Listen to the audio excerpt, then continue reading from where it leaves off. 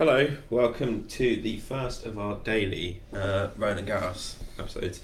Not daily as in, like, we're going to do it for the whole 2 weeks because we're going to come back from Paris before the 2 weeks is up and we have real jobs. As much as we like to pretend that we are professional tennis journalists and podcasters. But yeah, so this was our first day at Roland Garros, the second day of the tournament, and yeah, we went to quite a few matches, which you would have seen if you started following us on our Instagram account. Yeah. What we'll do is we'll just talk through the day of what we saw and then go through other things, so might as well start at the very beginning. No, so the first actual match we watched was Camila Osorio defeating Anna Bogdan 3-6, 6-3, 7-5. You were there for the first 7 games. 7 games. I was there for the whole match. I think I was probably one. I looked around. I think I was one of about 3 people, excluding like player coaching teams and stuff. Yeah. That was there for the whole match. Oh, really? Yeah. To be fair, that's impressive. Yeah, there were some people that came along and were like really going for it, chanting for Osorio. But they only came when she started winning. Fake fans. I was there from the start of the match. Glory hunters. Yeah, exactly. So yeah, I watched that whole match. It was actually really enjoyable. And I was saying earlier, I think I might go and try and catch her next match. We were talking about this earlier. The thing that impressed me most was like the consistency with which she was able to hit drop shots running onto them, which is very easy to mess up. Yeah. Takes a lot of control. Yeah. But to be fair, those two, I mean, I can only comment on the first 7 games that I watched, but it deserved a 3 set. It was quite a close match. Anna Bogdan had a great backhand where she just seemed to be able to hit through the ball wherever it bounced. And obviously it looked like, according to what you said, Osorio grew into the game. Yeah. She grew into the game. And I think the thing about Osorio is she had a sometimes fantastic forehand. Oh, was it? Okay. Yeah. She did these 2 returns that really stood out, where she did like inside-in forehands, and that they were just like bullets. But then sometimes like it was just a bit of inconsistency throughout the match. I mean, the serve was a bit of an issue. I think she only got 1 ace the entire match, which obviously you get less aces on clay. Yeah. But it took her 3 attempts to serve out the match because she was 2 breaks up. Yeah. Then she got brought back level in the 3rd set. I mean, Then she went up break and then she finally converted. Yeah, I don't know what it was like throughout the whole match, but obviously it started off with 3 breaks of serve. Yeah. And it was the first time I'd actually been at a game live, and it'd be 2-1 in the first set, and a pro has just gone, I'm going to get 4 rackets restrung because I can. Yeah. Which was quite cool to see. Yeah. Although it's like a little touch sort of thing. I think one thing that, not to be hypercritical of Camila Osorio because she's won a main draw match at the French Open. Yeah. But one thing I noticed, I really was watching, because I almost find when you're sort of sat that close, for periods you end, because you can't be bothered to keep like turning your head. Yeah, you end up just like watching one player strike the ball sometimes. Yeah, I ended up just watching Camila Osorio more than Anna Bogdan. Yeah. Because I was finding her return fascinating. Because do you know how normally when you go for a return, when the opponent's ball toss is going up, you make the sort of split step, so you sort of start to move forward. You make that sort of little step, maybe like almost skip forward, so you can then either step out in either direction. Yeah. Osorio didn't like make a split step at all, really. She did like a little shuffle, which made me think like, because she's still only 21, if she gets the movement right on that, she could become quite a good aggressive returner. It was a really fun match. It was really enjoyable. Like, no, I'll be honest, I think had I not gone to Chatrier, I would have happily stayed there for the whole game. It did look quite interesting. For a tiny little... The only thing that was quite funny is because I was definitely supporting Camila Osorio. Yeah. I went in deciding I'd support Camila Osorio. Part of it was because I sent Fer a message saying, a Latin American in a black tennis dress with a Babolat Pure Drive. Yeah. It's like I'm watching Fair Play. Yeah. And yeah, so I was like, maybe for that reason, I'm going to end up supporting Camila Osorio. Yeah. And then it turned out by the sort of second set, I was surrounded completely by Anna Bogdan fans. Yeah. So I was the sole Camila Osorio fan base. Yeah, on that side of the court. So yeah, I tried to like give a few sort of encouraging like motivational. Yeah, I didn't go over the top. That was the people on the other side that would like go mental. Yeah. Like, they all had their shirts off at the end of the match. Did they? Yeah. But yeah, that was like a really good like proper clay court match to start Roland Garros. I was well happy with it, and it was nice because it was in the shade, and I don't think I saw any shade for the rest of the day. Yeah. And also it was like, we were at Roland Garros last year, and it was something we missed out on. We didn't actually go to one of these outer court games before some of the bigger games start, which we had tickets for last year. We just went round the Grand Boutique. But obviously that is nice, but it was also good to see a court like it. I was on Chatrier for the day, and don't get me wrong, I did get to see Djokovic and other players, but being in the action is quite nice. And that's the thing, when you're on these show courts early on in a tournament, you're more than likely gonna see straight set victories. I think it's slightly different with the French Open because they will put every French player on a show court, no matter their ranking. But they bring the atmosphere, to be fair. It is like, if you get drawn a French player, it doesn't matter where their ranking is, it's like, this is going to be, you're up against it. But you can just go to a random outside court in the first few days of a slam and you will see battles, because for these players, getting through to like the second or third round is a big deal. Yeah. Well, it is their Grand Slam. To get to a third round would be their, and Nadal winning a 15. I'm now going to try and get to another Camila Osorio match. Yeah. Who was her next game? It was Elise Mertens. So tough. It's on clay, isn't she? When you've got some good support. Yeah. Then anything is possible. I know. So yes. Anyway. Next, should we talk about your first match of the day? Yeah, Sloane Stephens defeating Caroline Pliskova, 6-love, 6-4.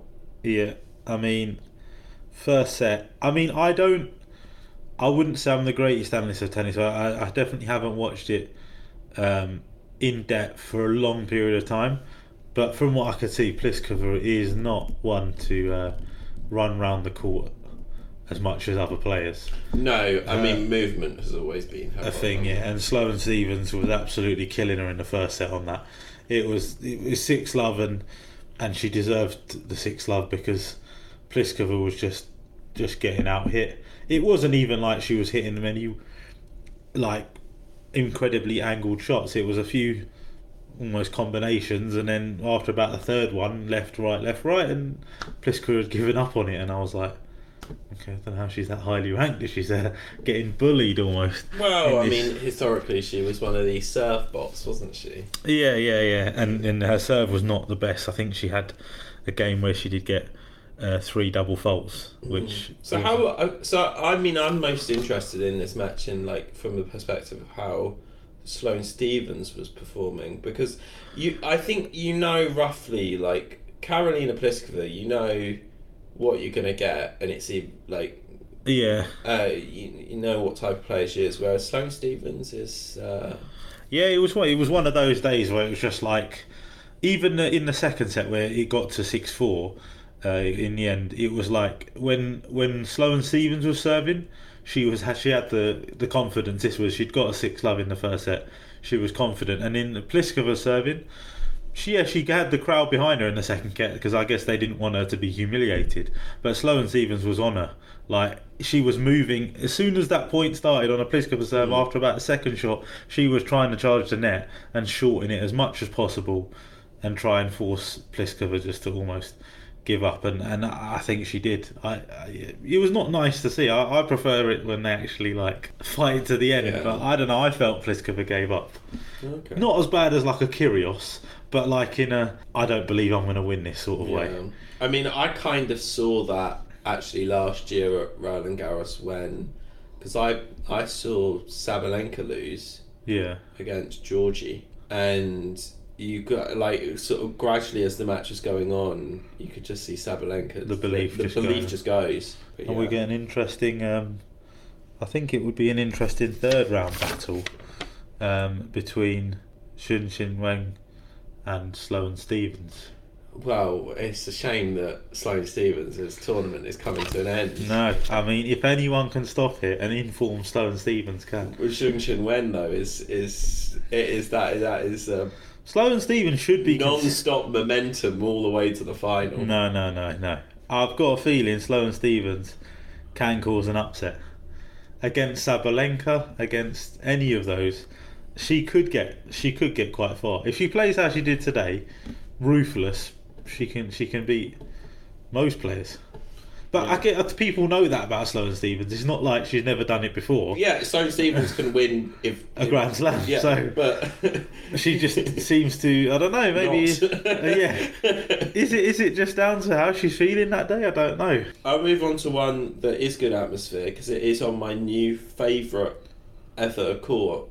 Yeah. Court 14 at Roland Garros is the best court I've ever seen. Yeah, I mean, I've heard many good things about Pietrangeli in Rome, so maybe I'll go there and it'll be better. But Court 14, come on, it is unbelievably good.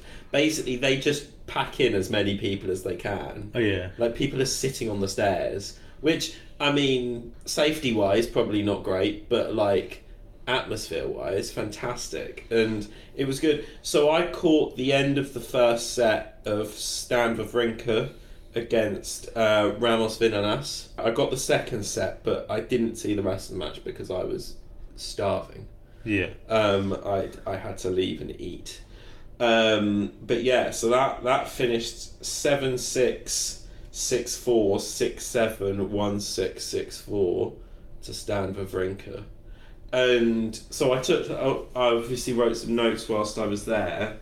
At the same time, Dennis was watching Djokovic Kovacevic, and he did message saying that Kovacevic's backhand is pretty sexy. Yeah. But I mean, I think I was watching. You may have been watching the GOAT, but I was watching a goated backhand. Yeah. Like genuinely, it's like the things he does with a one-handed backhand.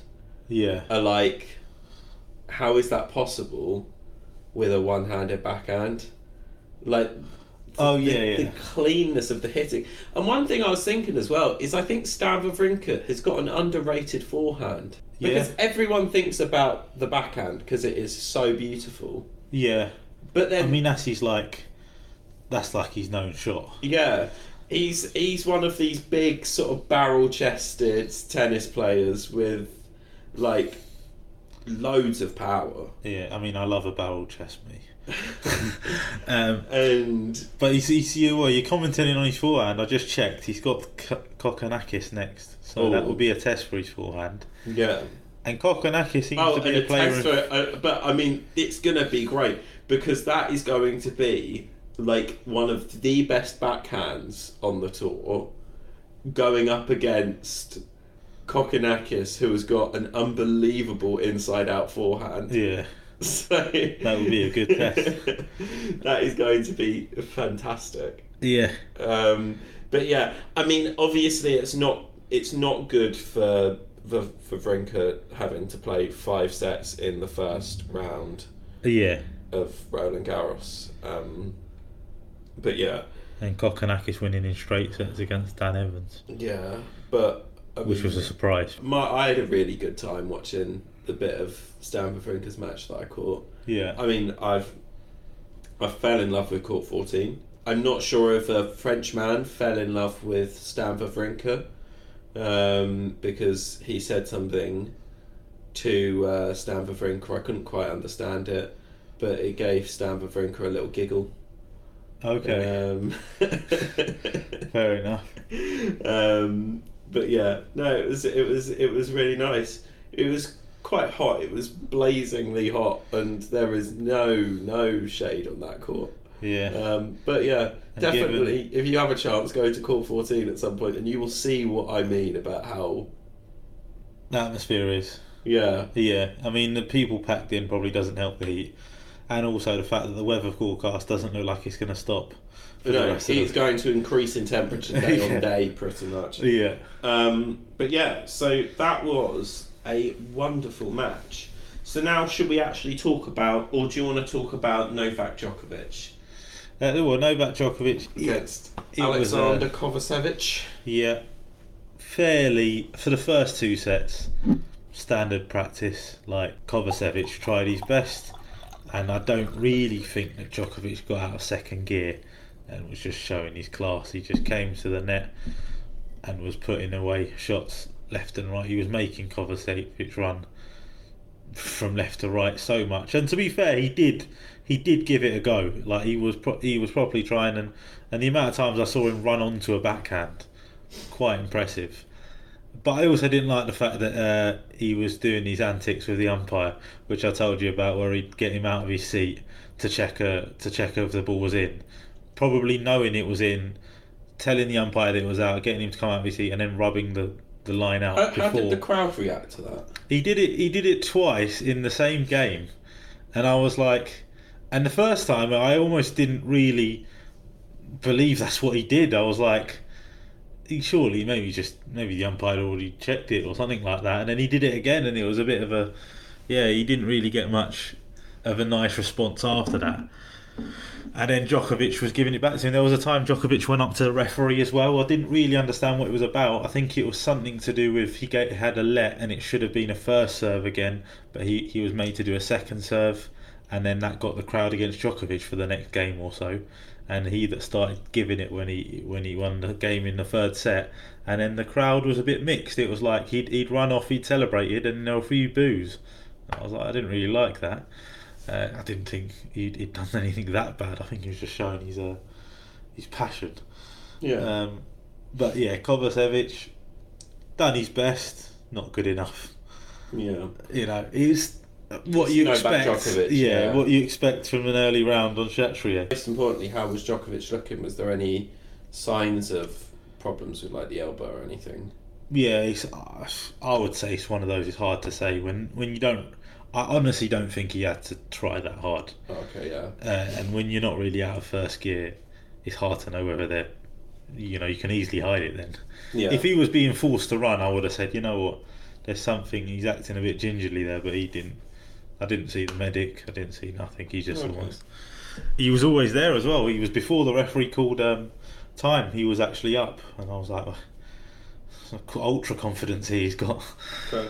I mean, it probably does boost your confidence as Novak Djokovic that you're going to win this tournament when there is no Rafael Nadal in the draw. Yeah. I mean, he's not a favourite amongst the unseeded pod. No. He's not in the final of any of us. No, I did have him possibly going to beat Alcaraz, but I just think that Alcaraz will do on youth. So, from yesterday's episode, the banker, the sure bet, to get to the fourth round, the quarter final, Tatiana Maria didn't have a very special day. Didn't get the chance to beat Rybakina. I mean, it was so one-sided. It was Beatrice Haddad Maia. Yeah, I mean, it was just to the point where it was just like, I mean, do you know what my line of thought was? I felt, and obviously she's ranked number 15 in the world for a reason, but I thought, Haddad Maia's got a lot of points to defend on grass, so maybe her ranking isn't actually around 15th, and she will drop in the grass unless she defends her title she won, I think, in Nottingham, and her running in the other grass tournaments. So I thought, maybe Tatiana I think will have a chance there. But I think the problem is that Tatiana Maria, her real big run at a slam was Wimbledon last year. Yeah, but she won a clay court tournament this year. Yeah, but Bogota.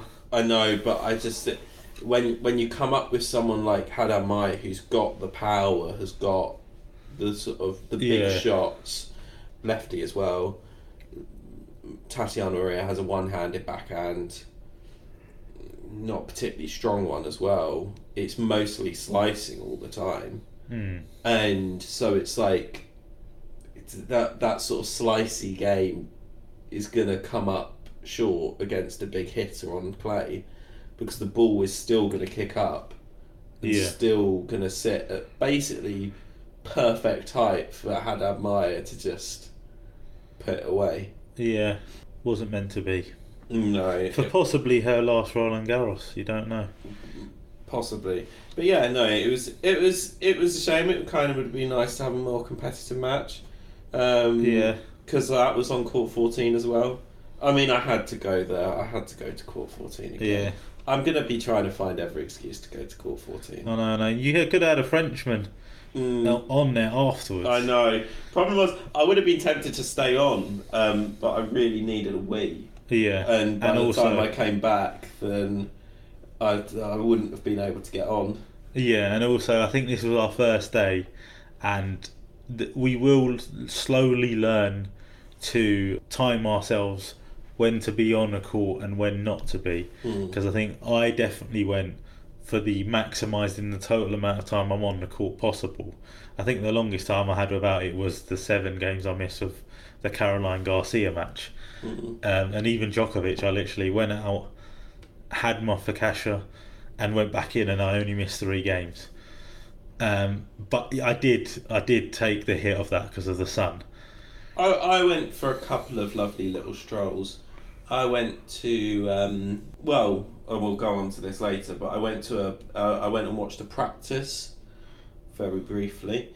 Went for a nice walk. I laughed at the people that were struggling to pour a pint at the self-service bar. Yeah. It makes me feel safe that nobody's coming to replace my job just yet. It's amazing that how hard people find it to pour a pint. Should we finally talk about the last game one of us was present for, which was Caroline Garcia defeating Wang Jiyu 7-6, 4-6, 6-4. Yeah, probably the closest game I saw of the day. Wang Jiyu gave it a good go, considering the crowd wasn't really on her side.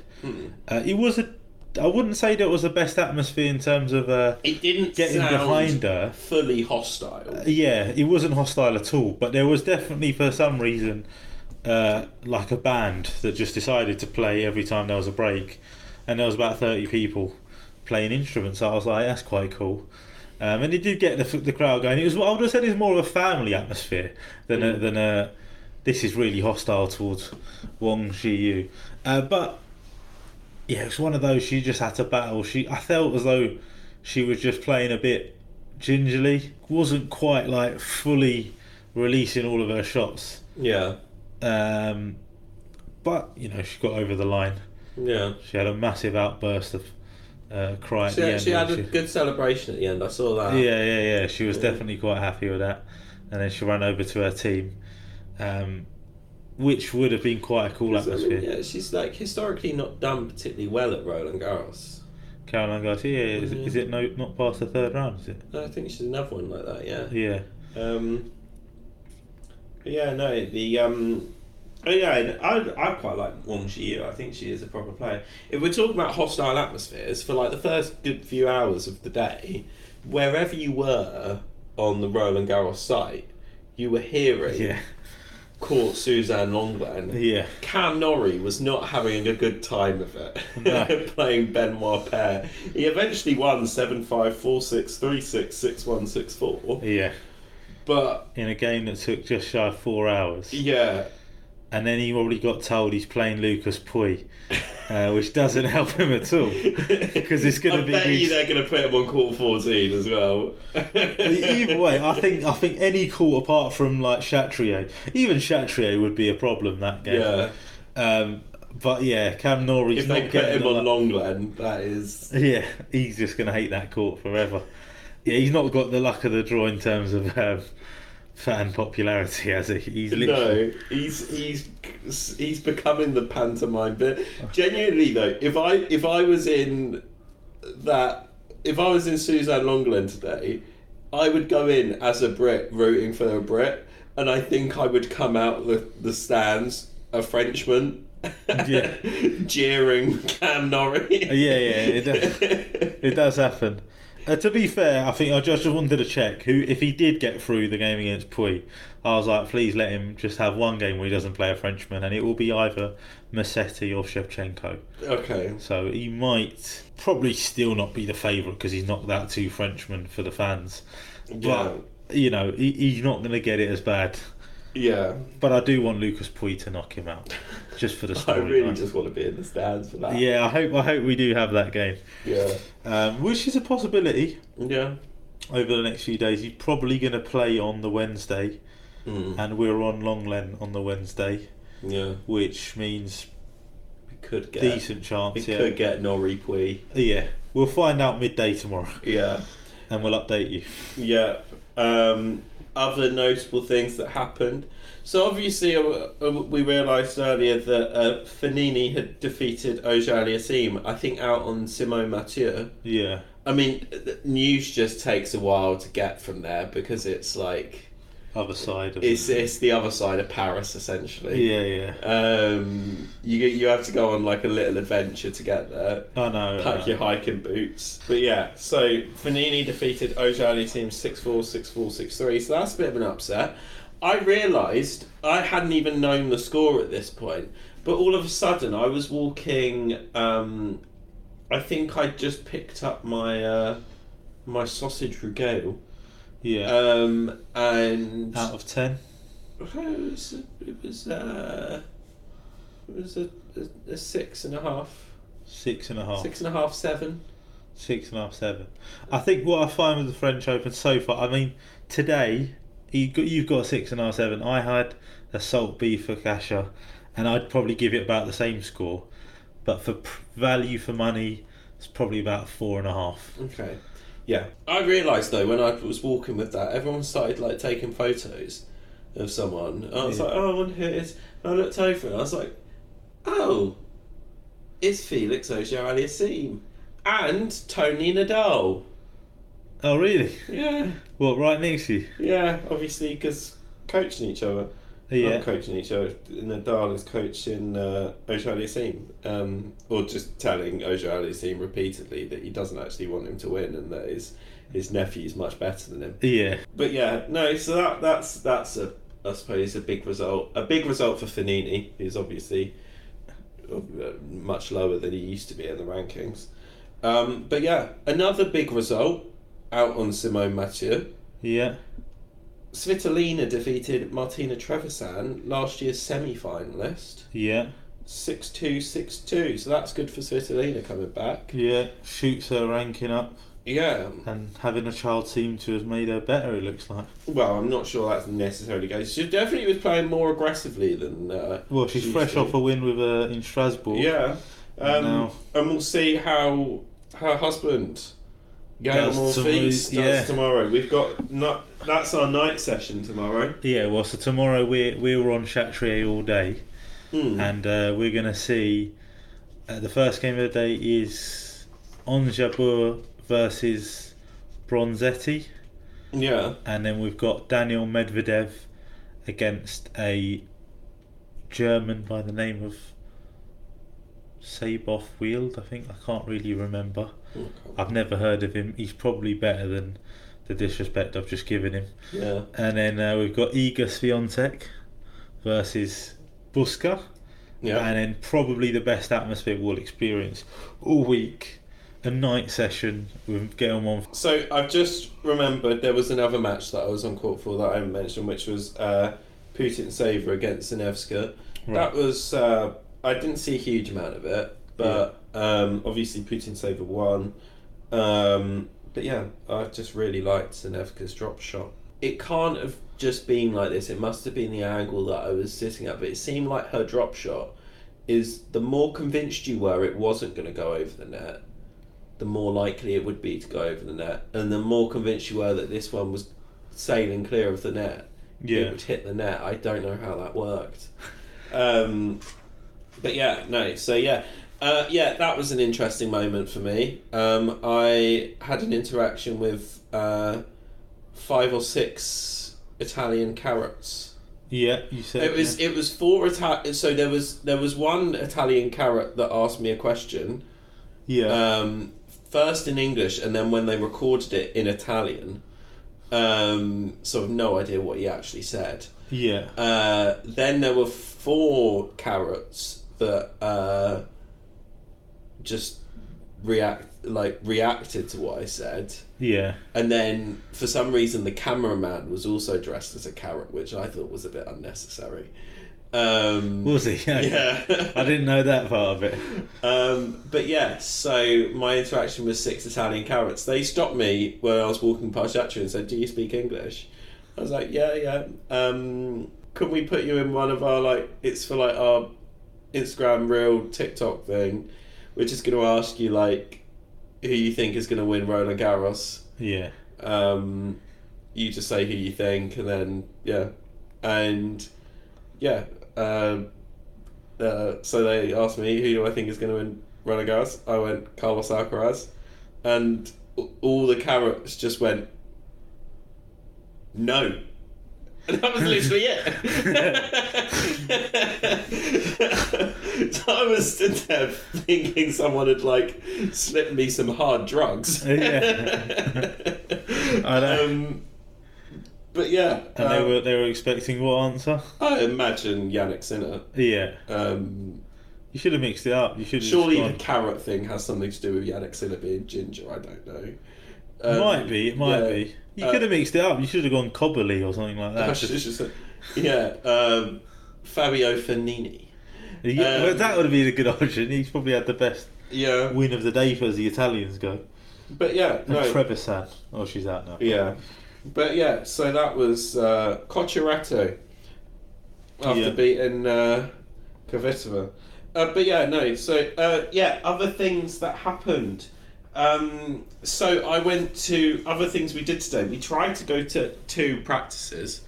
I tried to go to 2. Yeah. I seem to be a curse upon a player's practice. Yeah. Because when we both tried to go to Zheng Qinwen and to see the eventual finalist this year, she didn't turn up. Yeah. I'm not sure if she did eventually turn up. I didn't bother to go and check. But I got bored of just sitting there, so I moved on. But we did get to see. We saw Anastasia Potapova. Yeah. No, the interesting one was Jessica Pegula, because I got there and then I was sort of approaching somewhere to sit down. Yeah. She was just sort of stood, sort of looking down at the ground, hands on her knees, but I was just like, might have just hit a bad shot. Players do that sometimes. And then about 3 minutes later, I was sitting there, I was just writing up some notes from something else. She was just like, I'm going to need to call it a day, I'm feeling unwell. Yeah. So... Which is our first... I'm not going to call it, because she might have even said it in public by now. Don't know, I haven't checked. Yeah. It's not an unseeded exclusive. We're calling it an unseeded exclusive. Robert Davey, investigative journalist. Yeah. Now, luckily for her, she probably won't have to play tomorrow, she's not playing tomorrow. She might not even play till Wednesday. So she's got 2 days to recover. Yeah. And luckily for her, if she doesn't want anyone to know about the illness, is nobody listens to this podcast. So no. We don't want to say that to the to the 20 Americans that probably hate us by now. Yeah. But no, we thank every single one of you that listens. Yeah. We'll give you updates on more injuries as we hear them. Oh yeah. That was our day at Roland Garros. Tomorrow, as you say, we've both got tickets on Chatrier, on Jabeur, Daniel Medvedev, Iga Swiatek, Gael Monfils, and the great Sebastian Baez. Yeah. We're going to see. I am going to try and get my way onto Simone Mathieu because there is supposedly the free seating in the upper tier, because I don't want to miss Andreescu Azarenka. Possibly the tyres around. I think that is going to be one hell of a match. Yeah. So hopefully I will get onto that court and be able to see what happens in that game. Yeah, bring news of that match to tomorrow night's episode. Yeah. Or Wednesday morning's episode. Wednesday morning, yeah.